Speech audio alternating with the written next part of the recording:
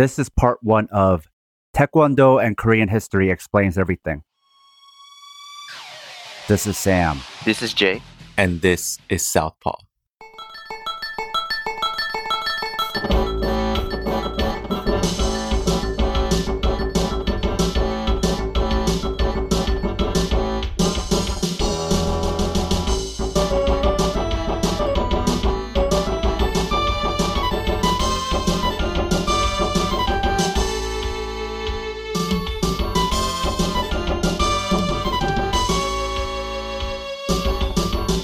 On this Southpaw, we have Jay from the Red Star Over Asia podcast to discuss his article, When Taekwondo Ruled the World. Welcome to the show, Jay. Thanks for having me. Can you tell us a bit about yourself and Red Star Over Asia? Yeah, so I was a student activist in Iowa fighting for free college for all and other issues. Sort of separately, but not separately. I met a couple friends in the same circle, but who were either organizing in Korea or used to be organizers and then moved to Korea. And when COVID started, we decided that we should start a podcast because a lot of our kind of movement work was kind of on the down low at the time, and we thought it would be a good idea to try to connect organizers, activists, and academics from across Asia or those who study Asia and try to connect them together. And that was the original intention for Red Star Over Asia. So then you did some living in Korea. Tell us a little bit about that as well. Then you lived in Korea before, you lived in the US, and you've gone back and forth a few times. Yeah. So, I guess the short story would be I was born and raised in New Jersey, but left and have never been back since I was 8. So, kind of like that Bruce Springsteen song. Lived in Vietnam for around 6 years, which for a variety of reasons, usually involving the recession.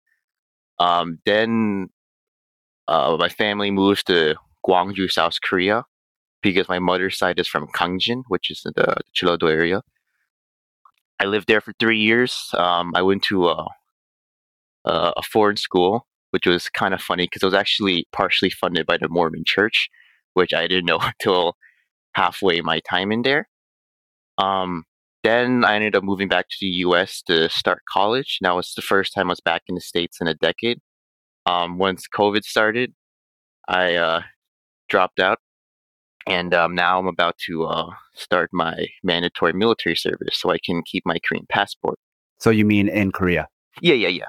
So then, in a way, you kind of have a perspective, even though you were born in the U.S., because you're able to speak the language and you have experience in the U.S., you know the U.S. well, but at the same time, you're able to look at it from an outside perspective. Yeah, no, I think, for better or for worse, traveling abroad was kind of probably my pathway to the left in the sense it just gave me the conditions to really just think about geopolitical issues, but also just about why the system's the way it is and what my role is in it. I don't know. It doesn't sound like a weird way of explaining it, but I just think that people who are in a transitory space are the ones that generally kind of become radicals.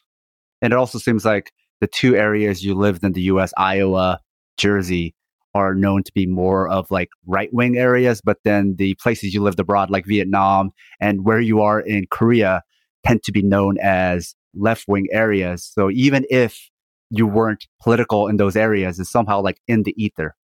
Oh yeah, no, I mean, just kind of give you a small example. One of the things that were kind of a culture shock for me. So I was raised Catholic. My mother's very Catholic. I have an aunt who's a nun. But the Catholic Church in Korea is kind of, I wouldn't say it's it's leftist. It's not like liberation churches in South America. But, it's historically they've given asylum to communist organizers during the junta period. And the church I went to specifically, because I went to an English language church, which meant it was a church for migrant Filipinos.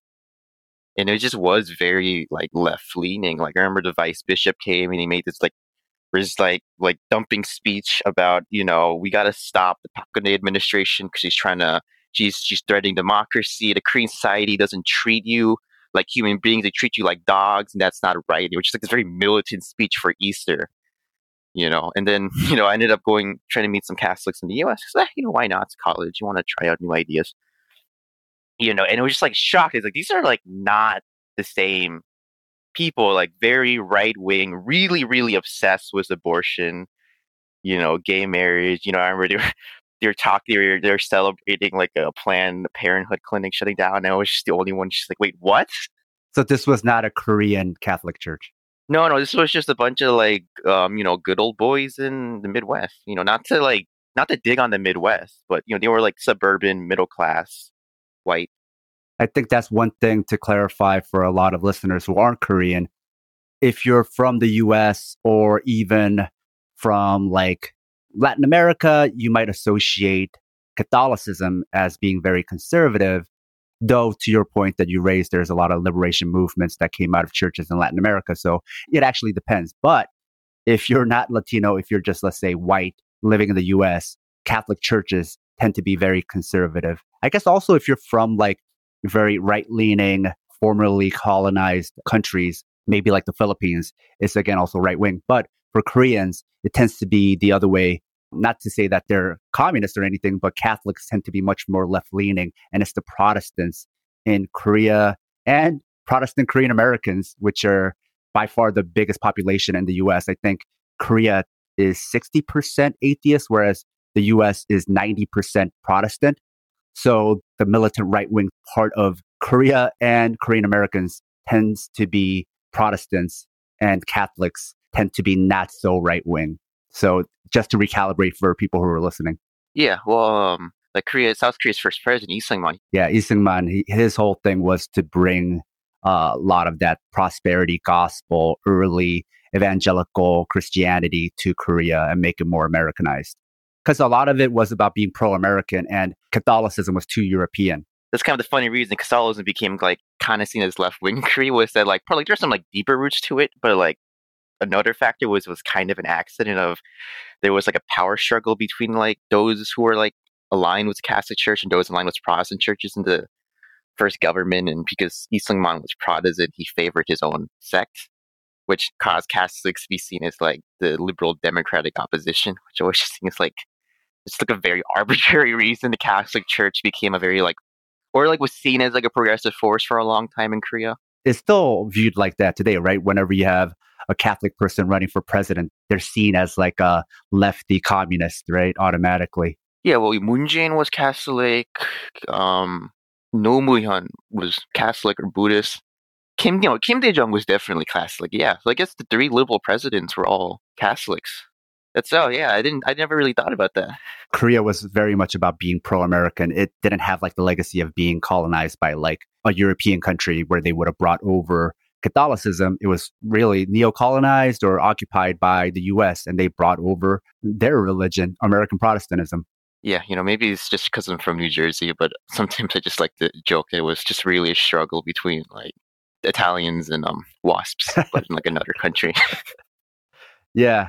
There definitely is some of that within the Korean community as well, where it's like, if you ever see the movie like The Outsiders or whatever, right, where the Catholics were seen as like lower class, with Koreans, the Korean Protestants very much see themselves as being more American, more waspy. And then they look down on Korean Catholics as being more lower class because they go to mass with like Latinos and like Filipinos and other like darker people of color. So there's a lot of colorism that Koreans associate with that, right? I was just thinking about have you ever like not a mega church, but have you ever been to like those like I don't know what to call them. These like Korean Protestant churches that are like very amped up with like electric guitars and a lot of singing. It's just I was just kind of thinking about that because like the like famous like Catholic experience in Korea is that like you're not supposed to enjoy mass. It's like a service, right? You're supposed to be bored as hell for like an hour or two. Yeah, that's why you don't meet a lot of super like Korean Catholic people who are like super spiritual because they just see it as some kind of service they do, but they don't get all amped up about it. Yeah, no, they're too bored to be annoying. But it's just like I remember I went to like a Protestant church once, just like a Korean Protestant church. It's called like Onuri, which I think was it's like a mega church in Korea, but they had like a satellite campus in Vietnam.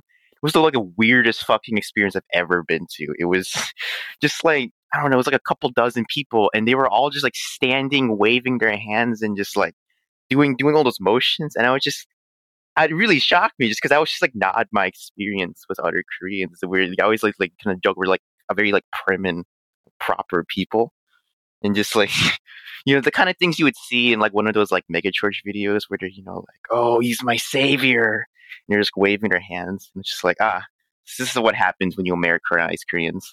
So what mainline American Christians might see as like evangelical or fundamental, that is the mainline Protestant church in Korea or for Korean Americans. That's like the only type of church a lot of them are used to. So when they go to like a Protestant American church that's mostly white, that isn't like that, it trips them out because they're like, wait a minute, like I thought this was like how all of Protestant Christianity was. I thought it was all supposed to be uniform. So they don't know any difference either. They just think this is what it's supposed to be like too. It's very much like the American South. Often Koreans aren't even aware of the term Protestant, or that they may be practicing a more fundamentalist evangelical version of Protestantism, because this is the only version of Christianity they know. Kind of like American hegemony. It's absolute. So they often think of Catholics as non-Christians, which goes back to Syngman Rhee, who was not only pro-American and anti-communist, but also anti-Catholic.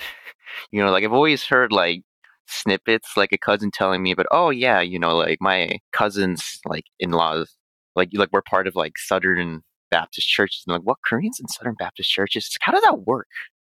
I think a lot of Korean churches actually have associations with Southern churches, and they still like pay some kind of like fee to a bunch of them. So this whole like money trail involved, and it's all like back and forth to push Americanism and anti-communism. And then part of how Korean Christianity, Korean Protestant Christianity tends to be much more culty, which leads to anti-communism and a lot of like far right type of politics, which we'll get into actually as we delve into your article, because that's all going to come up. So let's talk about your article a little bit more.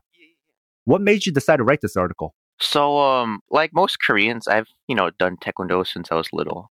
It's kind of fun. I'm not like an athletic person. I'm actually like quite overweight. That's kind of partially why I'm doing the military.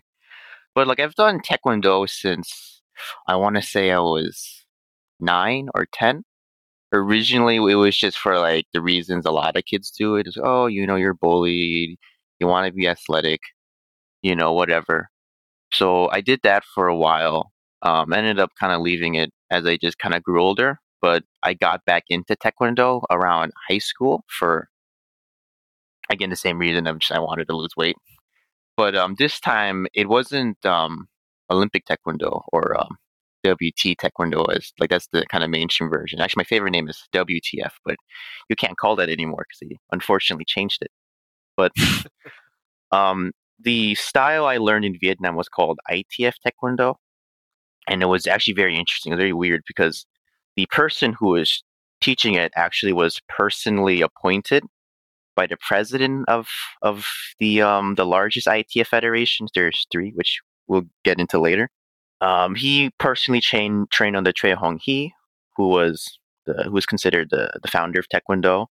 He was sent by the president of the federation to restart in Vietnam because Vietnam for a long time banned ITF style. But when around the same time he came to Vietnam, the president died in the earthquake in Haiti, and so he ended up being stranded there. And he just said, I'll just, I guess, start a gym, get married.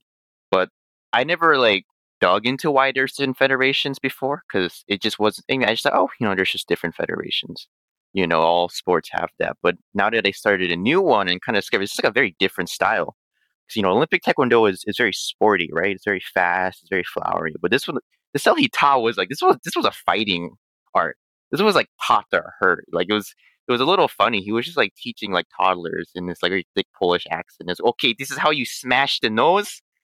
Want to do? No, Sarah, you're not doing it strong enough. So is ITF taekwondo what they practice in the DPRK? Yes. Or I should say it has its lineage to Choi Hong-hee, who we'll get into, but who defected to North Korea. So in that way, its lineage is to North Korea because that's where Choi Hong-hee was, right? Yeah, and you can still see that, like the fact that it's I don't want to say it's a militarist art, but it's basically it is it's the moves you see in MMA. It's the moves you see soldiers do, right? Like this is not for show. This is to hurt. This is to take down an opponent. And this was more authentic to what it was prior to the Olympics, right? Exactly. Yeah.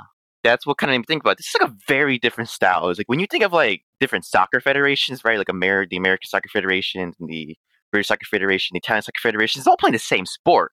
But like these two arts, ITF and WTF, they're like basically different martial arts. So sharing the same name almost makes you think they're similar when they might as well have different names then. Yeah, no, like my master straight up said he did not consider them the same martial art. He says like one's a martial art, one's something else. He was like she had very strong feelings about that. So because of ITF's connections to North Korea, is that something you could even learn in South Korea or even in the US? In the South, I think they rarely acknowledge it, except like in the news, because occasionally there are joint demonstrations, because Taekwondo is like a diplomatic tool. It's kind of like ice hockey was during the Olympics. But whenever they do it together, like it's always brought up. It's like these styles are just like very different. You know, you can't synchronize these styles. In the US, I don't think it's ever talked about because it just doesn't make sense business wise. Like if you're setting up an ITF gym, the last thing you want to mention is that, oh, our founder defected to North Korea. So it's taboo then. Oh yeah, it's very taboo. But you can then through the ITF Taekwondo learn the final form for black belt that Chae Young-hee created, which is Juche. Yeah. Actually, there's an interesting story behind it because the reason he created that was he was replacing another form. The original form was called I think it was Kodang, but it was I think the pen name of Cho Man-sik, I think was the name of the guy. He was a very famous Korean independence activist. He was actually, interestingly, I think one of the most popular public figures in Northern Korea at the time. But he was a right-wing nationalist, you know, and a Christian pastor, so he was anti-communist. So he got purged when the communists came to power. And because Choi Hong-hee's from the North, he actually used to idolize them. But when he came to North Korea, he's like, well, I can't have this form. So he changed it to when it was pro-North Korean, which was why it was called Duche. On Taekwondo Wiki, it says Juche is one of the second-degree black belt forms used in ITF-style Taekwondo. And you just like imagine if you're just like going to an ITF gym in like Madison, Wisconsin, and then the like last form you have to learn to get your belt is just Juche, and you just ask, why is this called Juche? So how we'll approach this is to have you read the article, and then we'll stop in between so that you can expand on some points, so that I can ask you some questions and we can kind of discuss it. I've included a link to the article in the show notes if you want to follow along. Well, I just kind of thought of something. So his Korean name is Choi Hong-hee, but in English you would pronounce it Choi Hong-hee. Pronounce it how you were initially doing it because people are going to be reading along, so they'll be able to connect your pronunciation with the written text. I mean, these romanizations just get really fucking weird. I've ranted about that online, that romanizations isn't actually even like phonetic. It's not. If you actually broke this down phonetically, you would spell a lot of these different. I used to confuse the hell out of me when I was a kid. Yes, I'll just start again. 1938 would be the year that would forever change Choi Hong-hee's life. That was the year Choi gambled away all the money his mother had saved for schooling. In a fit of panic, Choi smashed the ink bottle over the winner's head before running off to Japan. The man Choi had nearly killed was a local wrestler who swore that if Choi ever came back to the village, he would tear the 5-foot-tall boy limb from limb. 4 years later, Choi did come back to the village, but not before gathering a small crowd to watch him smash several roof tiles with such speed that the wrestler thought Choi was having a stroke. He would later call this martial art Taekwondo, and after rising to become a general in the South Korean army, named himself the founder. So safe to assume then, Chae Young-hee went to Japan and learned karate. Oh yeah, so this is actually like a very controversial part of the story. Because this is like a very famous story, right? This is like how he always starts. Where did Taekwondo begin? Which is it's kind of funny. He basically says Taekwondo begins because I robbed a man out of like a fair game. But so he claimed he went to Japan. He claimed he got a second Dan black belt, and that's really controversial because it's highly disputed and most likely false. He probably learned maybe a couple years, but like not enough to get to the level he claimed. But I don't know karate too well, but I think the reason why was because second Dan was the level you needed to be considered an instructor. some of the IETF Federation websites claim there are documents that prove he was teaching students at a local YMCA. I ended up asking Alex Gillis, who wrote the book Get Lama Information from. He wrote this very amazing history of Taekwondo called The Killing Art that debunked a lot of the myths. And he very strongly disputes. He says there's just no evidence of the claims they're saying. He's never seen these documents. They've never been publicly revealed. A note to our loyal listeners. If you love the Southpaw Project, please support us and help us get paid for our labor, by financially supporting us on Patreon. This will give you access to exclusive bonus content, as well as our private chat group on Discord. Show your Southpaw solidarity, by supporting us, at patreon.com/southpawpod. A lot of Cheong-Yi's story reminds me of Bruce Lee's story too, because there was no internet, there's no way to verify anything when he came to the US. He was like this martial arts master, which was based mostly on Orientalism. He's an Asian guy. Of course, you're going to buy that he's a master, and he's very good. But if you actually do the math and look up his bio, I think he only actually trained with Ip Man and Wing Chun for only like 3 or 4 years before he moved to the US. So that's like the extent of his training. And back then, you trained maybe 2 hours a day, like 3 days out of the week or something like that. So compared to like people who were training like 7 days a week today, it was very different, right? But then when he arrived here, it was this master when other people had been training like 20 years or something. Oh, that's interesting. I never knew that. I never knew that I don't want to say fraud, that's too strong of a word. But that, Bruce Lee was a showman. Oh, I guess he was. He was a showman. No, he was a showman because his dad is an actor. He comes from a performance family that is rooted in theater. So, yeah. It's interesting because even like MMA people still worship Bruce Lee, which I find interesting because they hate Wing Chun, but they idolize him. So that's more based on Orientalism, right? And that's something I'll bring up later on. But there's a lot of like this martial arts myth making that's uniform to everything. So a lot of the stuff you'll bring up about Taekwondo applies to a lot of other martial arts origin stories. So they all kind of like pull from each other, and they're all basically fabricated anyway. So that's one of the reasons I wrote this article. Was this what's so interesting about Taekwondo is basically how it's not an original story. This is basically the template for every like myth, not just for martial arts, but for capitalism. Like, if you ever read like a biography of these like industrial titans or like CEOs or billionaires or whatever, and just like I pray to God you don't, just because they're badly written a lot of times. But it's the same myth. It's basically this man claims to be this prodigy since birth, and through hard work and his great ideas, he built his empire. But the reality is, no, he was in like business as more likely a fraud. But more importantly, what made him stand out from others was he was just a better marketer. He was a better salesman. And more importantly, he was a better administrator. Just like he was able to get smart people from different backgrounds in like one room and get them to work on a single project. It was like a highly collectivist thing, except only one person got all the credit. Yeah, like Rockefeller to Ford is a template for sure. And by local wrestler, we can assume it's Shiram or Korean belt wrestling, right? I think it's safe to assume it's Shiram. I tried to, when you sent this question, I actually tried to dig into it because he never specifies. And looking at it, no one actually ever does specify. Why I assumed it's belt wrestling is because it's very popular throughout Korea. But interestingly enough, belt wrestling is popular and exists throughout Asia and the Middle East. So when I say Asia, I mean like Central Asia, East Asia, South Asia, and all throughout the Middle East as well. And I think there might be even versions of belt wrestling in some Pacific islands. So I don't know if it has a common ancestry, but people just figured out, hey, you put belts around people and then you can use it to play a game of who can knock over who. I mean, that would make sense. I don't know when Shiram started, but like, I mean, Korea was, the tributary states of several empires, China, Mongolia. There's even Japanese invasions, so I wouldn't be surprised if it came externally. Let's read the next part.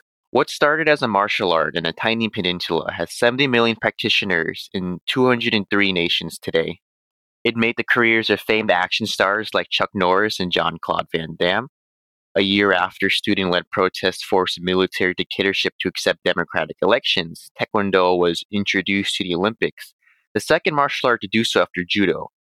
What is less known is that the founder of Taekwondo's largest federation was an agent for South Korean secret police, or that Choi Hong-hee's son was once arrested for training North Korean commandos.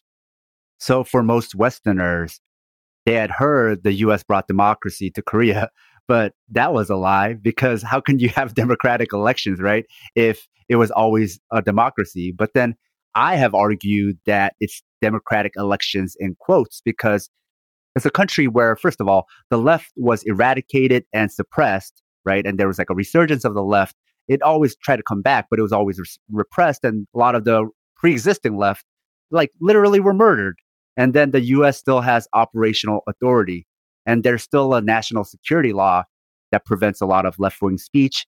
They use it whenever they want if they want to arrest leftists. So whether Korea is truly democracy is, I'd say no, but that's up for debate. Oh no, without a doubt, that is not up for debate. That's just a fact. Like even the Korean president, like was it like a year ago, literally said to the UN, we don't have control over things that are our right. Like we don't have control over our foreign policy. We don't have control over our diplomatic policy with our neighbors. We don't have control over our military. Right? As you point out, like the South Korean military is still operationally under the command of the US. Yeah. So both Koreas want peace, have said that on more than one occasion during different even regimes. And the US can say no, right? So our consent doesn't matter. Yeah, I mean, well, that's why, like, the peace process started when Moon Jae-in failed, basically, was the U.S. just delayed, or just straight up said no, as they did in the Hanoi summit, I think. So I try to soften it for people who might not be ready to recalibrate, but, you got two Koreans here telling you it's not a democracy, and I try to soften the blow, but you just gave them the killing blow, let them know there's no democracy, so there you go. Let's continue. Decades before K-pop or Squid Game were in the global lexicon, Taekwondo had clawed its way to become South Korea's main cultural export. Raised by every major historical event that rocked the nation in the past century, including but not limited to Japanese imperialism, the Korean War, military dictatorships, and even the emergence of anti-communist cults, it had come to be seen by many to symbolize South Korea's resurrection from a nameless colony into the global powerhouse that Koreans still take pride in to this day. Would you say Taekwondo was used as a weapon for right-wing culture war? Oh yeah, no, without a doubt. I mean, like it was Taekwondo was first elevated as a national sport under the Park Chung-hee regime. It was part of a wider program to, I think I say, like, essentially turn the whole country into a boot camp. Even now, like some people say like that traditional martial arts, they call it kind of culty. I don't know if that's like fair, but like what they really mean is that like it adopts a lot of like military style, right? Like the chants, right? When you say like Tech One, that's just like basically an altered version of like like just screaming loyalty as you do in the army. I would say for Taekwondo, maybe in this period, we could even draw further connection to cults just because not only did Taekwondo adopt from religion, but Taekwondo was also tied to Protestant Christianity in Korea, but also to like the Moonies and other like religious cults that we'll get into later on. But I think traditional martial arts tends to be culty anyway, but then on top of that, you add culty religion on top of it and anti-communism, and it gets real culty. So the next section is Taekwondo's foundation myth. According to the World Taekwondo Headquarters, also known as the Kukiwon, Taekwondo is rooted in a 1500-year-old martial art practiced by the Hwarang, warriors handpicked from Shilla dynasty's nobility. The problem with that statement is that it's a total lie. The Hwarang were not only not an elite group of soldiers, they were actually young male aristocrats who danced and dressed in women's clothing. Lee Gong-ju, who wrote many of the textbooks that fabricated this myth, confessed just as much in an interview. He said, "We didn't have anything else to offer in the early days of trying to introduce Taekwondo abroad. If we said it was an ancient traditional Korean martial art, we gained some bragging rights. Plus, this played well abroad. However, even if there are similarities, this just isn't the truth." So didn't the Kukiwon recently award Trump a black belt? Yeah, that happened. I mean, I guess I'm not shocked. I mean, honorary black belts are not a new thing. It was just definitely a little bizarre. I think this happened after he left office and the whole like January 6th shit happened. I think it still speaks to Kukiwon's origins of how it tends to be more of a right-leaning organization. Actually, a friend recently sent me a picture of the place that he takes his kids for Taekwondo, and they had a portrait and a plaque honoring Korea's first dictator, somebody you mentioned earlier, What the? Syngman Rhee. And the Taekwondo school was actually being run out of a church. And so we've already talked about Taekwondo and its connection to the church and its connection to right-wing politics. So, I mean, there was an example of it to this day, right? That's so weird because it's usually very like subtle. It's like, oh, the historical bag. It's not just like overtly, here's a plaque to like Korea's first dictator.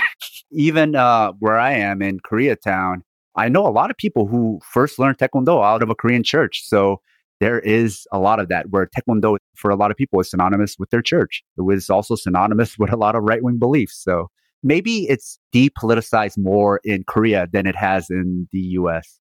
Yeah, well, I mean, I think in Korea, Taekwondo is just like a thing you do for most people. Like it's just, oh yeah, it's just that thing I have to do to get middle school credit. It's especially because I mean, its role globally, which we'll talk about later. It's just changed so much. But what you said about like Cookie One still having like very strong like a right wing legacy, like I think I was when you mentioned that, I actually like dig deeper into the story besides just that like horrifying picture that's now seeped into my brain.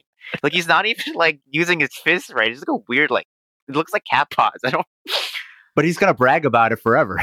Yeah, no, it's just because I can't do the impression. So the Cookie One president, the one in the picture giving him like the belt, his name is Lee Dong-sup, and I was looking this up who he was. He was actually a former National Assembly member from the People's Power Party, the Kukminwihim, which is probably not the name of when he was a politician. I mean, it's kind of a joke that Korean political parties like change their name every like 7 years. Yeah. But that's the Conservative Party directly descended from the junta. Oh, He's not some normal dude.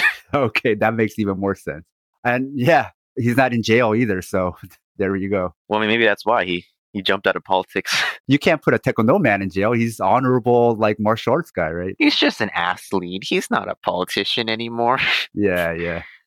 So, Alex Gillis's extraordinary 1998 book, A Killing Art, digs deep into how Taekwondo's history was rewritten to fit the national zeitgeist, which characterized South Korea's violent modernization. Gillis reveals that Taekwondo's origins did not emerge in medieval Korea, but among the thousands of Koreans who migrated or were kidnapped to Japan. The lives of most Korean migrants in the Japanese Empire were characterized by grinding poverty and routine terror by roving fascist gangs. One of the most gruesome examples of anti-immigrant terror was when 2,000 Koreans were massacred in the aftermath of the Great Kanto earthquake. Naturally, the most hot-blooded of these migrants learned karate as a means for self-defense.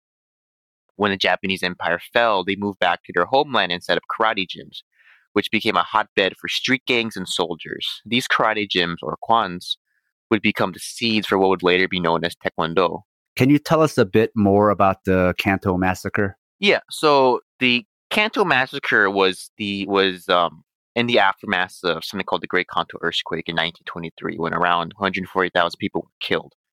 Afterwards, Japanese government spread a rumor in the news that Koreans and leftists were poisoning the wells and looting in the aftermath, which incited racist mobs, primarily led by far-right paramilitaries, to murder. The numbers is very distributed. I used like the most conservative number that like wasn't absurd. Like I think it's at 2,000. But some news say like it ranges between 6,000 to 10,000, and they didn't just kill Koreans. That was the bulk. It was a largely like ethnic slaughter. But a lot of people they also killed were communists and anarchists. Like I don't know if you ever watched the movie Anarchist from Colony, but they kind of just show that. Yeah, it reminds me a lot of Germany, which, as we all know, was an ally to Imperial Japan. But instead of Jews and socialists, it was Koreans and socialists. It's never WASPs and capitalists. Yet capitalists never seem to notice that they're the ones who never get got, right? Yeah, oh yeah. I mean, this is like something I always kind of like joke like every year one of my friends discovers that like Japan used to be a fascist country. And it's like, yeah, no, I mean, of course, this was in the 20s, so it was still during the Taisho democracy era, I believe. You started to see the seeds of that, right? The rise of far-right paramilitaries, anti-communist violence, ethnic or racial violence, right? It's like Koreans were a colonized people. But going back to these ethnic Koreans in Japan learning karate, it sounded like Taekwondo was trying to use the colonizer's tool to fight the colonizer. Then it became Cobra Kai. Well, that was like one of the main kind of points I wanted to like push in this article. It was just like Taekwondo was fundamentally the story about like colonized people who used the tools of the colonizers to try to restore their humanity. And just, kind of how that failed. I mean, I said this like very provocatively. Like I said, there was like a failed decolonization project, which it's a little controversial because decolonization involves like eliminating the colonial remnants of the culture. But like realistically, that's never what actually happens. Like even like Amilcar Cabral, one of the like greatest decolonial leaders in the world, right? It's like a lot of his like policies that he wanted implemented before he was killed were essentially during his time. I think he was like a bureaucrat in the colony at the time, and it was his attempt to try to like merge the like best parts that he learned in the Portuguese education system with like the indigenous culture that was like repressed in his country. So it's like Taekwondo really was attempting something very similar in that sense. And then a lot of times these types of movements get co-opted, sabotaged, sublimated in some other way, right? Yeah. I mean, that's like kind of what the Yushin regime was, right? Well, let's save that for later then. Yeah. So many of Taekwondo's pioneers would be conscripted in a country's civil war, where they would make their name. One of those men was Nam Tae-hee. In 1952, Nam enraged his commanding officer, who sent Nam's unit on a suicide mission into no man's land, where they were soon caught up in a 3-day offensive by the People's Liberation Army. To his horror, Nam realized that he'd run out of bullets before the Chinese ran out of bodies. The morning after the battle, Nam discovered that he was sleeping in the bodies of several dozen Chinese soldiers he had beaten to death with his bare hands. So this goes back to the template, because killing dozens of armed soldiers with his bare hands sounds very much like a mythical martial arts origin story. And this actually particular one I've heard a bunch of times for other martial arts or other stories where, it's not always like armed soldiers, but it's like some martial artist or fighter goes into a rage where they lose their mind. And then when they wake up, they're underneath a pile of bodies that they themselves killed. It's actually like a trope in a lot of like manhwa or manga, because it's such a well-known story that are in so many like fighting fables and martial arts fables. And there's a whole like genre of storytelling and comic books and young adult novels that are centered around that. So yeah, it's become a trope. Like I woke up and there's all these dead bodies. Anybody who's watched anime knows what I'm talking about. So this sounds very much like that. I mean, isn't that like the beginning of Naruto, right? It's just this like kind of goofy kid, and then like he thinks his mentor died, and he just goes into like a rage and nearly like beats the dude to death or something. Yeah, and I think like the manga Baki has done this like 50 million times, right? Yeah. Actually, that's kind of like the interesting thing is, so like Gillis's book largely, I don't think I've emphasized it in the article, but Gillis's book really likes to make a lot of these allusions to like Orientalist tropes and like ancient Korean and like Chinese fables. And that's not because he's Orientalizing Taekwondo. It's just what he's trying to do is he's trying to like use the framework that Taekwondo kind of like describes their martial art and kind of try to like subvert it in this sense. But also at the same time, like, so I'll be honest, I really can't confirm these stories. These are all anecdotal. Well, that's the thing about these martial arts stories, because there's nobody there to verify it except the person telling the story. Yeah, but also I wouldn't take it with a grain of salt. Like I think these are like, at least these stories that I've put, I think are believable, just because like this was a very different time. Like I'm not saying it didn't happen at all. I'm saying there's gonna be some embellishing. Oh, without a doubt. Well, I mean, yeah, like at the beginning, right? Choi Hong-hee claimed he had a second down black belt. That was probably a lie. He probably was good enough, probably, to get a second black belt even in a short amount of time, because maybe he just got really good at fighting, but never got the opportunity, right? Yeah, I mean, the realistic answer is he he eventually became a good fighter, right? Like he became president of the Taekwondo Federation, or like whichever one of them, like for a reason. I feel like every one of the stories that you mentioned here is rooted in some kind of truth, but it's like ultimately it's rooted in the truth. It's not the whole truth, right? I feel like there's going to be a lot of like showmanship. Oh yeah, well I mean it's like Brazilian Jiu-Jitsu, right? It's like there's just like a lot of embellishment of their story in like the early UFC, which is kind of weird because like Brazilian Jiu-Jitsu, like it's easily proven to be just like a really effective martial art. They didn't need embellishment, but they still felt a need. Yeah. Before it was just like, no, we have to rig this fight or like ridiculously slant it so that we, because it is kind of necessary if you want to build up a new martial art. It's just like every one of these stories is, again, it's based on showmans, not merit. Oh yeah, even though it was really like Elio Gracie, who is known as the person who really put it on the map, it was his son, Horian Gracie, who has a background in marketing. Well, he's trained lawyer, but he's actually has a background in business and marketing and show business. Actually, he was also an actor. So he was the guy, he was the showman who came up with a lot of these mythos around Brazilian Jiu-Jitsu. And same thing, the same template that you're talking about with Taekwondo happened with Brazilian Jiu-Jitsu. And just like Taekwondo, Brazilian Jiu-Jitsu was also run by anti-communist fascists in Brazil. Yeah, I remember I was kind of, I guess, not surprised learning about that, but I didn't know to like what extent, right? Like, wasn't like a couple Gracies caught supporting Jair Bolsonaro? Oh yeah, not even caught. They were proud of it. That's true, yeah.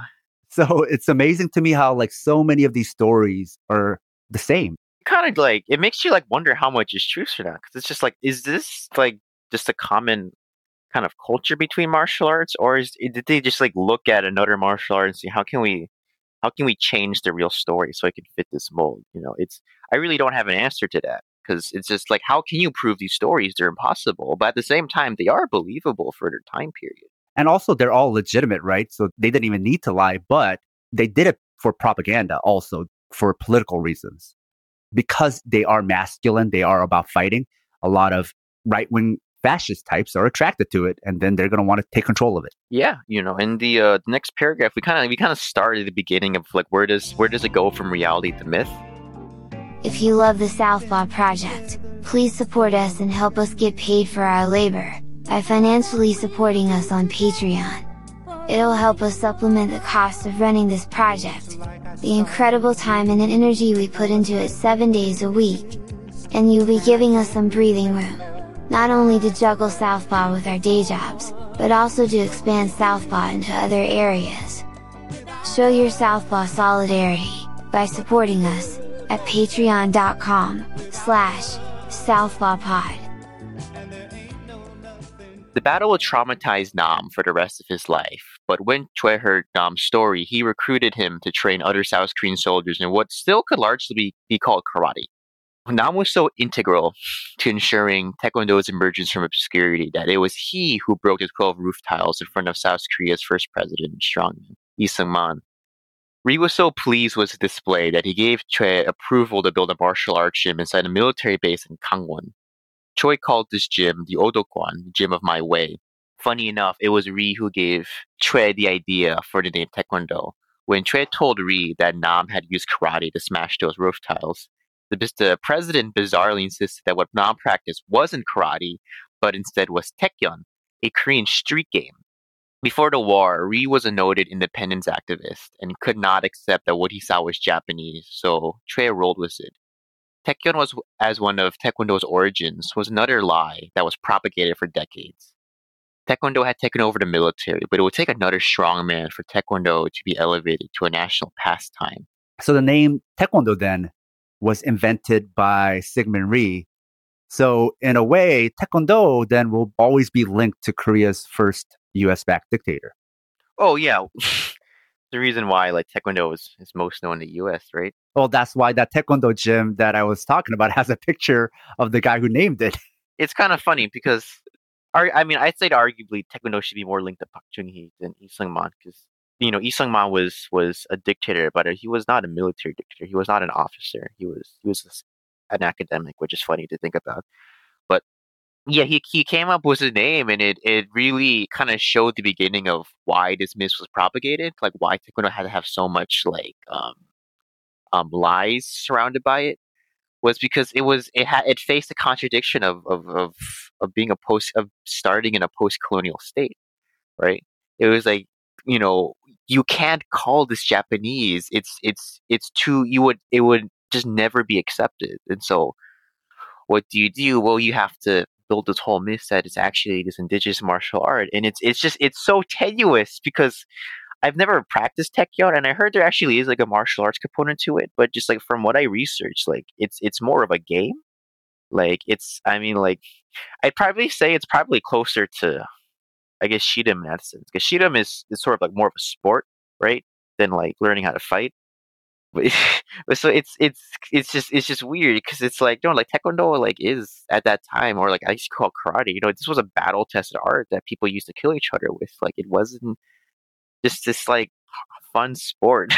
Prior to Olympics, though, it sounds like it was various different karate styles culminating into a uniform system that was Taekwondo, right, at that time. And then later on, we'll talk about how they started differentiating from the Japanese style that they learned more by emphasizing more the kicks, which you talk about. But it's like taking the best from a bunch of different karate arts and then emphasizing the kicks. And this was like early Taekwondo then.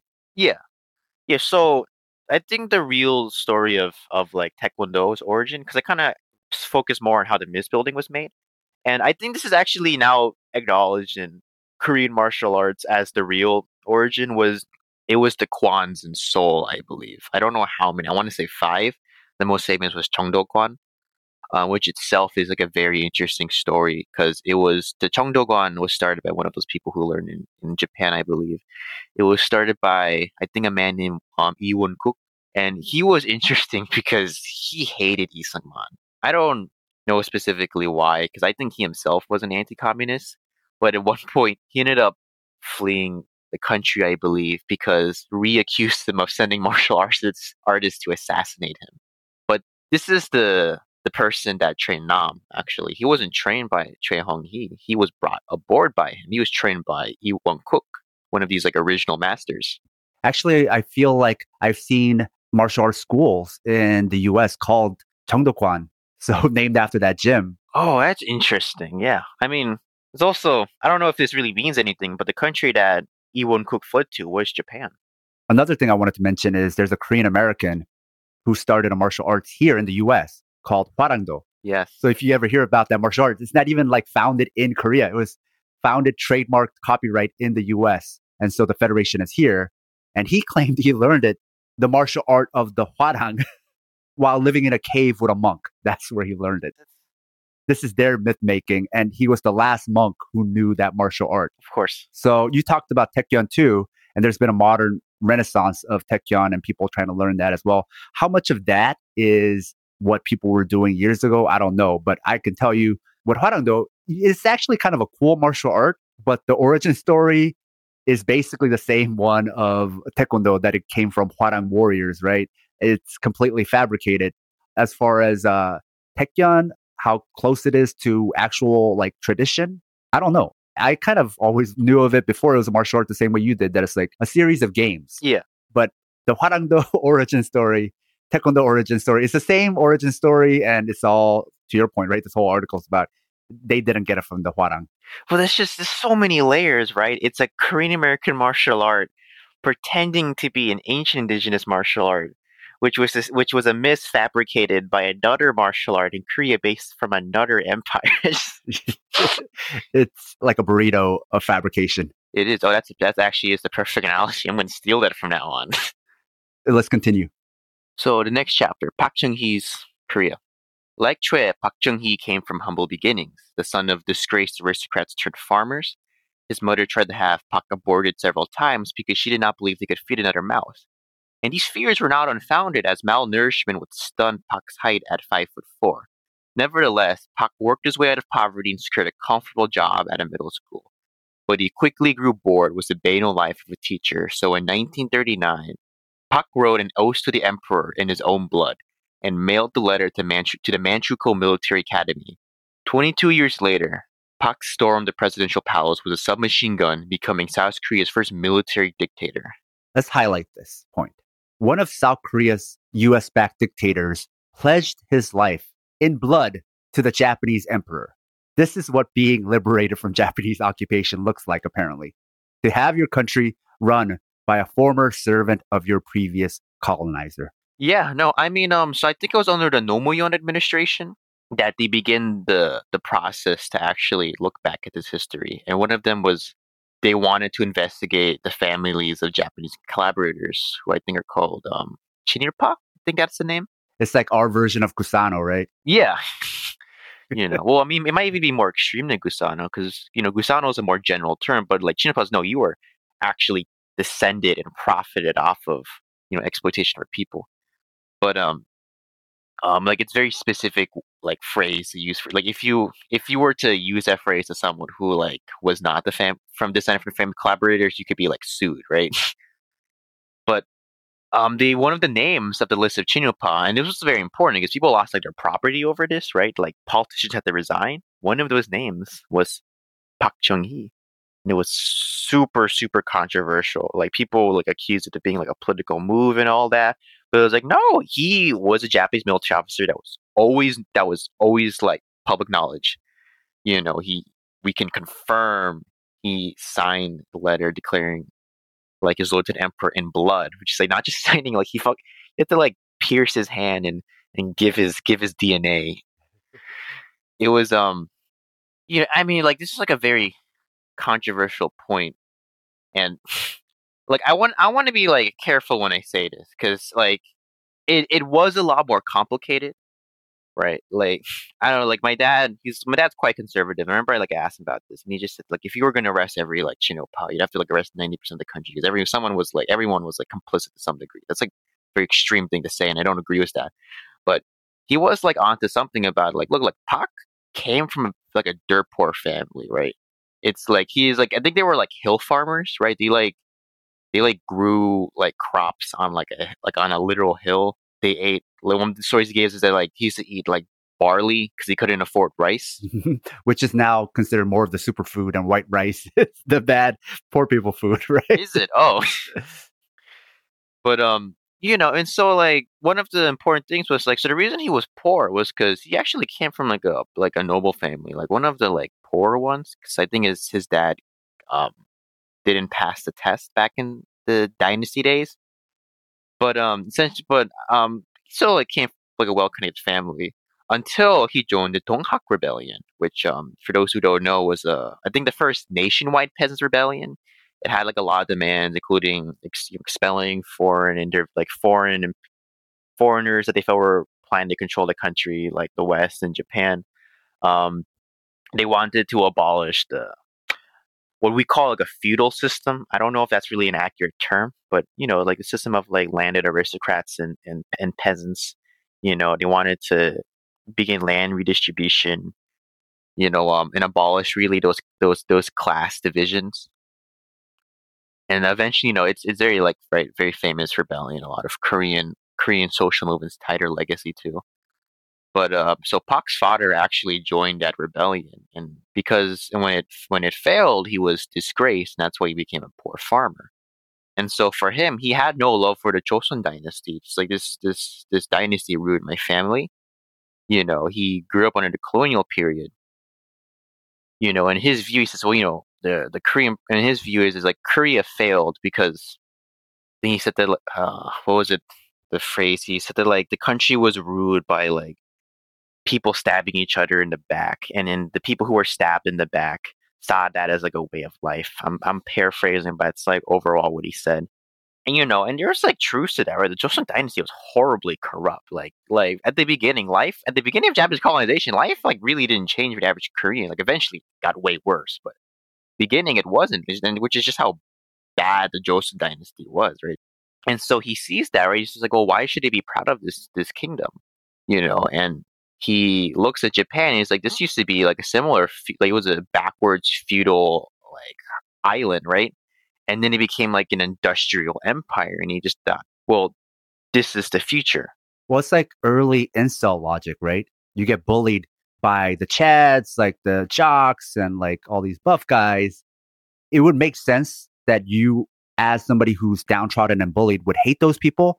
But that was like the whole reason why like incel was such like an interesting thing or such an eye-opening moment for people, was because they realized a lot of like the revenge of the nerds ideas, or like they thought that kids who were bullied and picked on would end up hating those people. But actually, no, incel culture showed they started idolizing those people. They started idolizing their victimizers, right? Which is still very much part of right-wing culture today, which is like they all want to be the chads. They all want to be like the people who used to pick on them. And I think that's always been around. It just has a name now, but it is this thing of like the victim wants to be like the victimizer instead of wanting to overthrow the victimizer. And often it's rooted in toxic masculinity, which is why it's like the incels, right? Involuntary celibates, right? Park Chung-hee in that same way looks up to that type of power and envies it. Yeah, I mean, like you mentioned Cobra Kai, like that was one of the influences for this article. It was right there was that famous article, Cobra Kai, Twilight of the American Empire. And there's like I think a quote that really like embodies that kind of period, right? It says like when you find your tribe, when you learn how to fight, when you have access to weapons, what prevents you from becoming a victimizer, even if you still identify as a victim? And I kind of talk about it quite a bit in this section about why did people like Pak became the person he was, and you can just like Pak is like a very like I think traditional story about Korean collaborators during this period. Like if you look at other people like Baek Sun-yup, he was I think a general that recently died. He was considered like a war hero, but he was like a South Korean military officer who like killed other Koreans. Like before the Civil War, like when he was when he was a Japanese officer. It's a very similar story, right?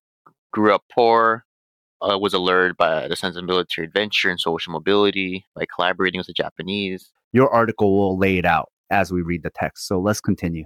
To legitimize his rule, Pak based his regime on Minjok, a particular form of ethno-nationalism. The core tenets of Minjok are the purity of Korean identity, sunsusong, and the obligation to regularly uplift Korea's cultural superiority, uwosong. However, Pak detested Korea's past, especially the Joseon dynasty, as we said, whom he blamed for his family's poverty and the nation's capitulation of foreign powers. He once proclaimed that we should set ablaze all our history that was more like a storehouse of evil. He didn't quite set Korea's history ablaze, but he did rewrite it. While ethno-nationalism preceded the Pak regime, it was during this era that it enveloped South Korea with such brashness. It was a time when Hangul was the world's most beautiful writing system, when the mountains and rivers of Korea possessed the best vistas on the globe, and when Koreans were the smartest people on the planet. Park Chung-hee's transformation of South Korean society was premised on the restoration of what he called Korea's pure culture, one defined by patriotism and military strengths which had been erased during this period of colonial rule.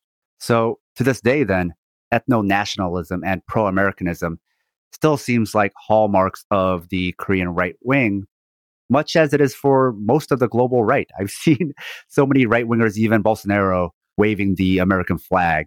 So that still is very much a thing. And I know many leftists recently found out that writer George Orwell used to snitch on anyone he thought was too anti-American and too anti-white. Well, the anti-white part makes sense, but Orwell wasn't even American, but he thought that being anti-American was too suspect, right? So I think for a lot of right-wingers in general, they think of that as just being anti-capitalist. Because for a lot of the world, America and capitalism are interchangeable. I think Americans, especially American leftists, think capitalism is independent of America, or it's like two separate things. But having only lived here, or if you live in the West, you don't understand how like the financial side of it works. But living in another country and having to deal more with money and the monetary system, you realize all roads of capitalism has to go through the US. So capitalism or America are the same thing. In certain countries, yes, I think that would be fair. Though especially like in Korea, I think at the beginning that was more or less true, right? If you're pro-American, you're pro-capitalist, right? If you were a communist, obviously you weren't pro-American. But I mean, like that thing you said about like right-wing nationalism. I mean, like it's like this. It was. I think this. It was reading about Taekwondo that I first like began to dig into this and just like realizing like where did ethno-nationalism started in Korea, and it's like not started, but when did it become such a like dominant ideology? Because the communists weren't ethno-nationalists, but like for example, one of the first like programs the Korean Communist Party had like actually said that like Japanese and like Chinese like workers in Korea should be allowed to help build the communist project in Korea, right? It was a very like internationalist thing. And so like, well, why did ethno-nationalism became this dominant viewpoint? Well, it's kind of why I have a pseudonym.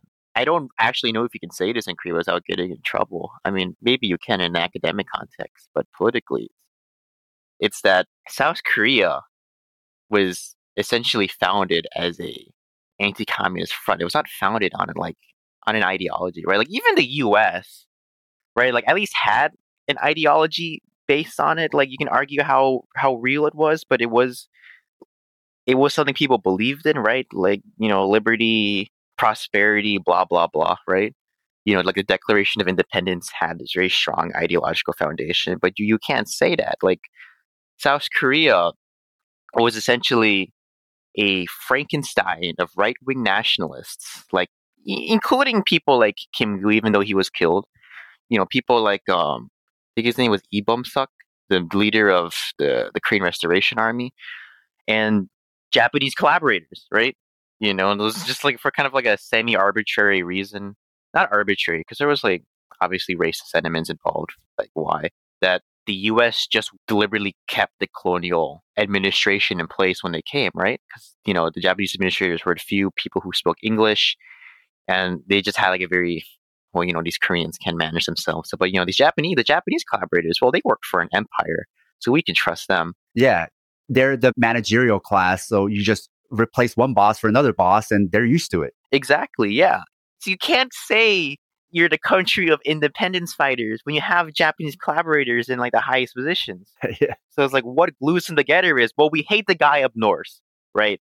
That's the only thing binding us together. And it's like, well, you can't use that alone, because then people start to think, well, what's wrong with the guy up north?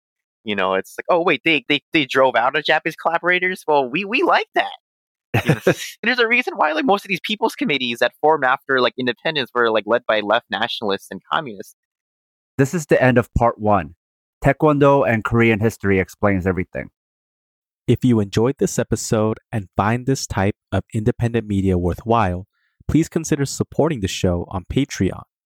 We have a lot more episodes like this one in the works, but need your financial support to keep the show running. Even a few dollars a month goes a long way. No one does what we do, and it's all being funded by you, the listener. In return for supporting us, you'll gain access to lots of bonus content along with our private Discord chat.